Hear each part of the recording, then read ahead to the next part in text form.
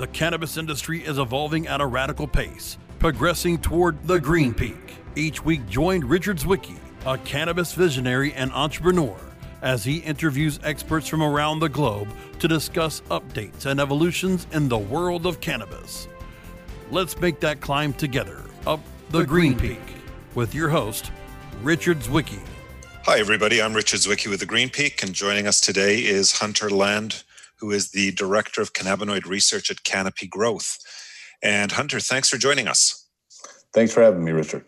So you joined Canopy a little while back in almost a year and 4 months ago, prior to which you were with GW Pharma and also with Greenwich Biosciences. So you've been involved on the research side of the industry for quite a while, haven't you? Right. I've been in research for about 15 or 16 years and about 8 years within the cannabinoid science area.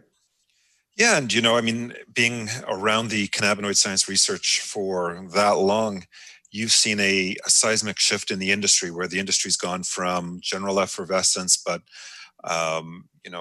most research being very much in its infancy, and I would still say it is in its infancy in most ways, but companies, for the most part, not paying enough attention to that side of the equation, to now more and more companies and organizations spending the time and investing into defining exactly how the cannabinoids will get used along the way. How have you seen that shift? How has it affected you in your move through the industry? Well, I think it was a surprising start for me, first coming from more traditional research to entering in the cannabinoid science space. And certainly from a regulatory standpoint, it was interesting. When I started, I remember having tons of communication with the FDA and DEA.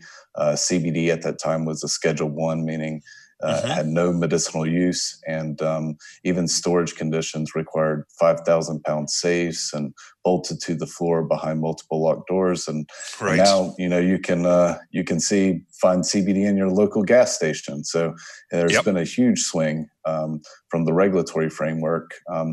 In terms of science, we can see that as technologies progressed and we've applied these technologies to cannabinoid science, a lot of the previous knowledge has been superseded, and that does make the industry a bit difficult to navigate from a scientific perspective, because there's still a lot of outdated and misinformation circulating, and there's not really a reputable source that's kind of clarifying where the science stands now. Yeah, and that is a big problem for, I think, everybody who's serious in the industry, is that the disinformation that's out there, and where people refer to the cannabis as being the miracle cure for every wonder in the world, which it clearly isn't. It's an important part of a treatment protocol, but it isn't. I don't know that it's an absolute cure for anything, but it is definitely a treatment towards a lot of things. But some of this is referred to as the mystery soup of cannabinoids, and everybody talks about THC and CBD, but let's go beyond that, because quite honestly, that's where it gets interesting in many ways, is what the future really holds, and so how little we know about it. Yeah, I couldn't agree more. That's one of my interests for sure. So in the cannabis plant, we know there are at least 545 bioactive compounds. There can be about 200 or so odd terpenoids produced by the plant. And then there's at least 120 different phytocannabinoids. And, when people say cannabis or cannabis-based treatment, cannabis is not cannabis. Same with CBD formulations, because you do have these other potential active constituents, and how they work together or how they can actually counteract or be unproductive in combination is certainly an area of interest, as well as, characterizing a lot of these other compounds. So there's certainly decades worth of work to be done. And tell me, when you're doing your research and tying in, do you tie directly back to the ag team, in that, the cannabinoids that are present in the plant vary during the grow cycle, and some will produce earlier and drop off, others will develop later. And it's, with just 11 different, if we just were focusing on 11 different compounds within the plant, we'd still have 265 billion combinations possible out of that. Right. We're dealing with 500 plus. Do you map in with the agricultural team to try and isolate, the right mix of compounds that you want to work against the growth cycle, or how do you deal with that? Well, the growth cycle, I think, is just one component. You also have things in, light, humidity, soil type that all can influence, cannabinoid production at the beginning and end of the growth cycle. So I think it's a complicated mix. Certainly, I do coordinate a lot of my research with the ag team as well as the manufacturing team because, what exists in the plant between that part and the way we can actually study it, especially preclinically, there are a lot of steps in that manufacturing process. If you're trying to isolate certain specific compounds or get a certain specific ratio, there's some advanced techniques for doing that. And obviously, the more complicated these ratios are, the more difficult it is to study and determine what actual components are useful and which ones may be counterproductive. Yeah, and you touch on an interesting piece there just tangentially is the, all of the environmental factors will play into it as well, and standardization, which is a requirement for if we're really going into pharma, is a big challenge with a plant that is so sensitive in its growth cycles and variability. And that's where driving down to APIs is incredibly valuable, but then you lose the, you're looking to recreate the profiles for what people commonly refer to as the entourage effect. How do you deal with that? How do you look at it? Well, I'd love to touch on the entourage effect. I know that there's been a lot of work in this area. One of my colleagues and good friends, Dr. Ethan Russo, has focused extensively in this area. And I think that there's been some subtle changes along the way. I think initially this was, it initially was used to describe endocannabinoids and endogenous esters and their synergy within the body, and then migrated to plants. And the first focus was THC plus CBD. And then gradually we started talking about these other minor components. And in certain indications, you do see that combinations, although we're not sure what ratio is ideal, but you certainly do see the benefit of combinations. And I don't think this is unique to cannabis exclusively. We see this with cancer treatments where you may use one cancer drug to restrict blood flow to a site of cancer and the other to be toxic during cellular division. It's kind of this rational polypharmacy, and that's what you can get within cannabis, but you can also get the opposite. So I think it is important to characterize these things. When you hear terms like CBD isolate versus broad or full spectrum, like you mentioned earlier, there is this mystery soup of what does that mean, because you have so many combinations and their pharmacology can be so vastly different that term itself doesn't really equate to effect unless you know exactly what's in that mystery soup, as well as what levels they are. So not only what is there, but how much do you need? So I think that's where we'd like to go with entourage and look at these additive effects. And I'm working pretty closely with my team on doing some of that work with combinations of cannabinoids and very specific terpenes where you get effect. And we've seen in many cases where you actually get the opposite effect of what you want, because you've got two different compounds that are actually working against one another. Mm-hmm. And then we've seen massive synergies as well at much lower doses. So again, a lot of research needs to be done in that area. I think the broad statements can be challenging and possibly misinformative. No, absolutely, and that's one of the challenges for the industry as a whole is there's a lot of broad-based statements which don't have a lot of backup to them, but people speak as demagogues very authoritatively, and that creates more problems than it's worth. It's science is Science is factual. It's not based on hypothesis. We're going to have to take a quick break and be back right after, but love to follow up some more with regards to some of the projects that are underway and aspects around that. So coming back in a moment with Hunter Land from Canopy Growth. The Green Peak will climb back into your podcast player after we play some messages from our sponsors. Elevate your everyday with that Shoogies feeling with the sweet taste of Shoogies. Add a cup of Shoogies to your morning coffee. Ah, how sweet it is.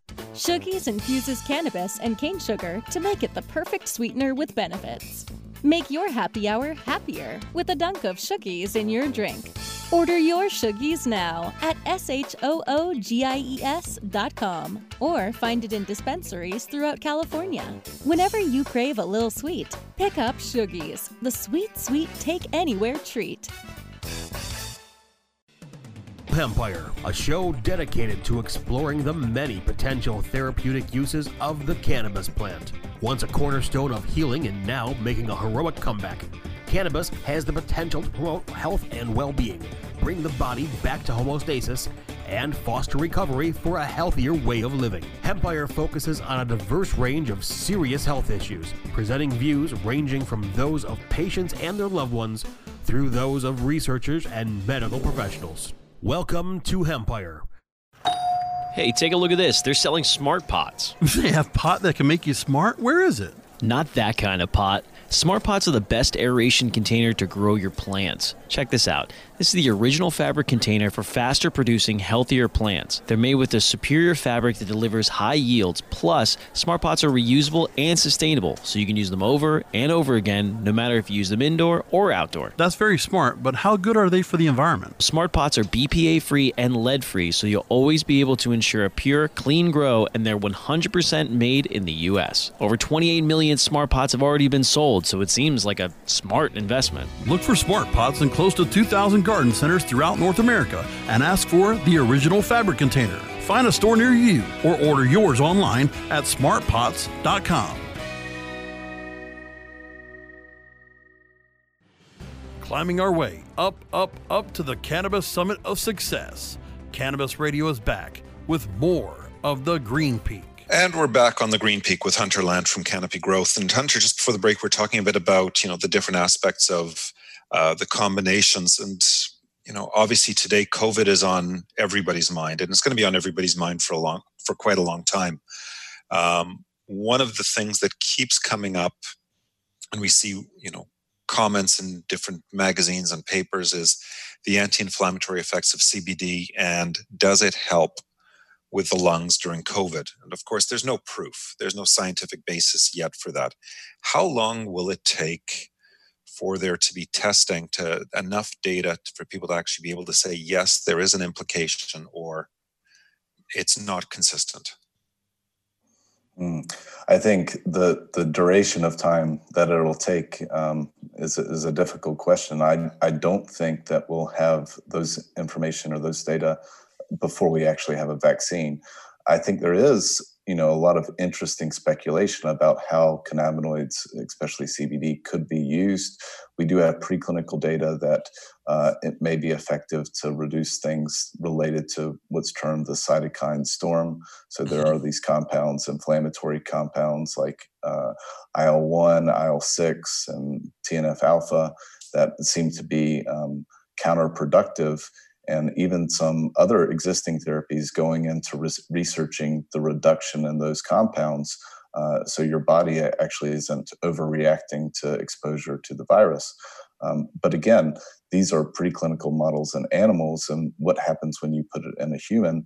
And can you actually drop these levels too low and then actually be counterproductive? Because it is your immune system and they are playing a role. So where is the therapeutic range for reduction?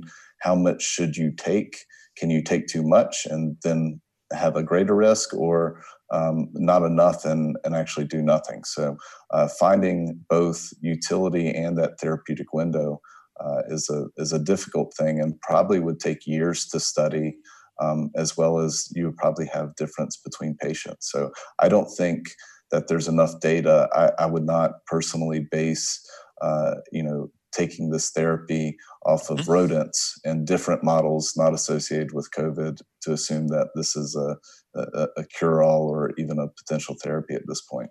Well, and I agree. And when I've read the articles, I thought back to the start of the pandemic, and one of the piece of information that was flying around there was to avoid ibuprofen. Because it would have the negative effect on the lungs, which one would expect with an anti-inflammatory. And it just shows how little we know and understand just about the effect. And if we're, why would one anti-inflammatory not work versus another? And too much hypothesis, and it's people's lives at risk. So I'm glad. Right, yeah. But it's, also it's reassuring to know the timeline, even if it's years, as opposed to hoping it's just around the corner. Yeah, I don't think that's there, but I do think that we could look at it more broadly there along with other cannabinoids. I mean, we know that some of these have antimicrobial effects. CBG, for example, has been studied in MRSA along with some of these other cannabinoids. And, that's probably one reason that they actually reside in nature. I mean, these are compounds produced by a plant that don't seem to be important in any other process other than plant survival, protective mechanisms. So it doesn't surprise me that these compounds can function as antimicrobial. Now, once you apply that to humans, and again, COVID is a virus, so you're talking about different utilities there in itself. But I do think broadly for things like inflammation, pneumonia, something like in those areas, it could be an interesting treatment to study. I don't think it has antiviral properties in terms of, I don't think you're going to take this and it's going to denature the viruses systemically. So maybe some supportive immune health or reduction and over exacerbation, but not directly on the virus. Well, and that goes back to the earlier statement. It's not a miracle cure. It doesn't resolve a disease, but it can be part of a course of treatment for certain things. And in this case, we just don't know yet. Right. And that actually leads into the whole pharmacology issue, which is doctors themselves, in Canada, for the longest time, they just wrote a prescription for cannabis without any, particular dosage, because they just didn't know, but they knew, the patients were asking for it and it helped. But it was up to patients to really self-administer in many ways, which is the anathema to most doctors who want to be able to prescribe a set dosage and have clear, dosage delivery systems. They love the capsules are great because they know there's always going to be 20 milligrams in this particular capsule. With your work, obviously, as you have success, like you did at GW, you had success bringing the molecule, Epidiolex to market, and Canopy, you're working through different aspects. How are you approaching, or how are you planning, or do you even get involved in planning the doctor education portion of that? Because that really is where, the cannabis-based medications become mainstream, is when the doctors know and understand how to use it and deliver it. Yeah, so that is a big issue, and I think it's a evolving issue. There are universities now that are incorporating cannabinoid science into their specific divisions. I know University of Wisconsin has been developing a cannabinoid education part of their program for pharmacology. Some medical schools are starting to do this. I made a big push for this because it's used so broadly, but there really hasn't been uptake. I think ideally having this information, the data out there, being added to state board exams for healthcare practitioners, it would be a huge help to the community. The uptake has been really, really slow, and I'm not sure I understand why, given its broad use. So I think we'll get there, but we're not there, and I don't expect us to be there for probably at least the next 5 years. Yeah, and it's interesting because I have spoken with people who are recent graduates of different medical schools, and some were exposed to the ECS and explained, and others it was barely covered, or there was nothing really there. And that goes to a standard of care. It goes to all sorts of things in a uniformity. But, it's still a very political question. Is there any other major organ or system in our body which doesn't get uniformly covered across medical schools, the way the endogenous cannabinoid system is sometimes ignored and sometimes covered? Yeah, hard to say. To my knowledge, most of the, from a pharmacology perspective, most of the drugs are and those mechanisms, as well as potential drug-drug interactions, metabolism, are covered. I think cannabis and cannabinoids has largely been ignored. There's probably some other psychedelic or Schedule 1 drugs that are probably ignored for the most part because they're drugs of abuse and not thought up as therapeutic agents. So I think there could be things like ayahuasca and psilocybin that are ignored as well. But certainly cannabinoids seems to be a resounding, given the broad use, I think seems to be a resounding gap in the education. Yeah, it's a shame too, because it is the ECS is such a major organ inside our body, and for there to be a black hole of ignorance in some medical schools with regards to the teachings is just a disservice to the students and, of course, to the future patients. Even if you don't like it, be aware of it. I think it's like everything else. Otherwise, it's history. History forgets. So we have to take another break. We'll come back in a moment. Love to chat with you about some of your work with Ethan Russo and movement towards quality controls and projects underway. We'll be back in a moment with Hunter Land from Canopy Growth. The Green Peak will climb back into your podcast player after we play some messages from our sponsors. Fetch your earbuds and stay tuned for some pure pet care conversation. Hi, it's Angela Ardolino with It's a Dog's Life, and I have Hernanda Umana joining me. We're just both so fascinated with how much we've learned since we've been in this pet industry and creating an all-natural product. Because it's a dog's life. I am a huge fan of my guest today, Dr. Bob Goldstein. I have, in my experience, not seen many natural substances produce the results that CBD is producing in the animals that we are testing on. It's a Dog's Life with Angela Ardolino, only on Cannabis Radio.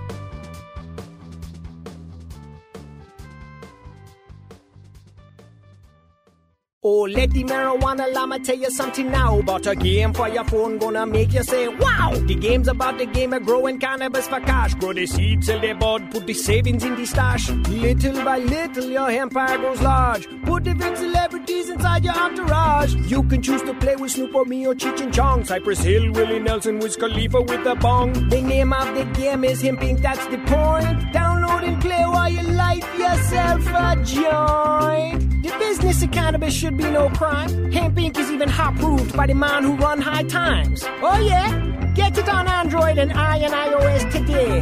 Marijuana llama out. Got to tend to me own crops, you know. Money don't make itself. Hemp Inc.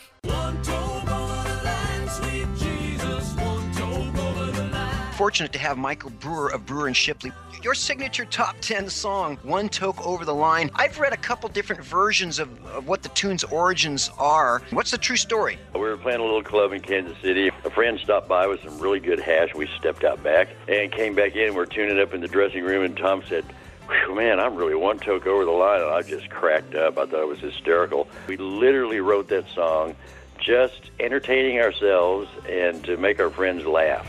Sitting downtown in a railway station, one toke over the line. It's time to Hemp Present, only on Cannabis Radio. Sitting downtown in a railway station, one toke over the line. Climbing our way up to the Cannabis Summit of Success. Cannabis Radio is back with more of the Green Peak. And we're back with Hunter Land again with Canopy Growth, and he's, of course, the director of cannabinoid research there. And Hunter, one of the things that, we've been chatting about and chatting around is some of the quality controls that do and don't exist within the industry. And, each one of the challenges for this industry, which developed very rapidly, in the last few years, and then hit a bit of a brick wall, but it continues to develop, is standards. And there's no uniform international standards because there isn't an international protocol in place. So every country tends to be a bit different. The medical standards are obviously much more strict in certain jurisdictions than the recreational, like in Canada, actually in every jurisdiction. But medical itself also varies dramatically from jurisdiction to jurisdiction. How does that impact you in your work? The fact that medical isn't consistent in its definition. Yeah, I think it's a bit scary. I mean, one, we want patients, if they are being prescribed medical cannabis, to get a consistent product and for them to have an idea about dosing, as well as, making sure that they're taking this consistently, like with food, so they get consistent levels. But then you have kind of this other big issue is contamination. As you know, cannabis is a phytoremediator. It can soak up contaminants in the soil, especially heavy metals. And they planted cannabis at Chernobyl to help with fallout. And if you're not having uniform standards about quality, then you risk, seeing some exposure to pesticides and metals, and then possibly complications down the road that then again, are attributed to cannabis use, and it may be something altogether different. And we've seen some of that in the industry broadly. There was the vape scare, where some of these compounds were causing this mysterious lung illness, and it turned out it was an additive that's commonly used in foods, vitamin E acetate, but that hadn't been looked at in vapes. So safe to swallow and consume, but not to inhale. And those kind of gaps, I do think, are scary without doing safety testing to ensure, not only are you getting what's labeled, but you're also getting something that's free of contaminants. Yeah, and isn't it really boiled down to at this point that the federal government in the U.S. is doing a huge disservice to the citizens by not regulating it to a national standard for purity and leaving it on a state-by-state basis, and also potentially opening up every one of the industry participants to liabilities in the future as standards are, as legalization happens and everybody looks backwards to what was done. Yeah, I've seen countless reports of cannabis having, 200 times the amount of organophosphate-based pesticides than what's allowed in an apple, for example. And some of these products are, being given to elderly or even pediatrics. And it's just scary to see that. And I'm not aware of, any other area where you don't have some sort of uniform testing where they say you can use this to this level on this product and it needs to be tested and consistent. So the FDA is currently deliberating around dosage, like what's a safe dose for a supplement. However, in the meantime, they certainly should be coming out and saying these products are not allowed in these cannabis products until, or these pesticides or adulterants aren't allowed. And then next we're coming up with what's the safe dose. So I do think that's a big concern from my standpoint. Yeah, and I look at it also. I'm up in Canada, and here we've got the federal legalization, which was put in place, but the national system for distribution is a mess, and you have dispensaries operating which are not really licensed, but everybody presumes that because we have federal legalization, it's all safe products, and people are buying products that are not tested, taking them home and consuming them without an understanding that if it's not a tested product, they don't know what they're getting. And what damage are they doing, right? They're trying to help themselves in the long term. They may be more damage than good. Yeah, I couldn't agree more. I mean, I've spent a lot of time in Canada, and I know that there's a big black market. There's some services where, cannabis products can be delivered to you, and there's even apps that are functional to help connect you to these products. And in the U.S., there's still a huge black market. There have been a lot of drug bust in California in national forests where the cartel is still growing cannabis, and they're using the super toxic pesticides, and that's getting into the supply chain of CBD products and cannabis products across the United States, and some of these are incredibly harmful. So, we've got a lot of work to do on the regulation standpoint. We do. Up here, the challenge is the Hells Angels are heavily involved, and they're looking to make their revenue, not worrying about the health of the consumer in the long run, and that's that's just unfortunate because the government's missed its opportunity to manage it properly. We have to take another break, but we're going to be back. This is a 2-part special with regard to the Green Peak. There was so much to discuss with Hunter that we decided to make it a 2-parter. So we're going to take what for us is a break, but for everybody else will be a week.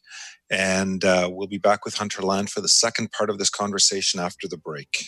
I'm Richard Zwicky.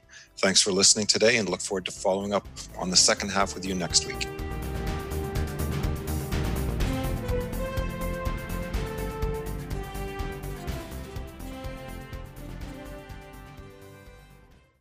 The opinions expressed on this CannabisRadio.com program are those of the guests and hosts and do not necessarily reflect those of the staff and management of CannabisRadio.com. Any rebroadcast or redistribution without proper consent of CannabisRadio.com is prohibited.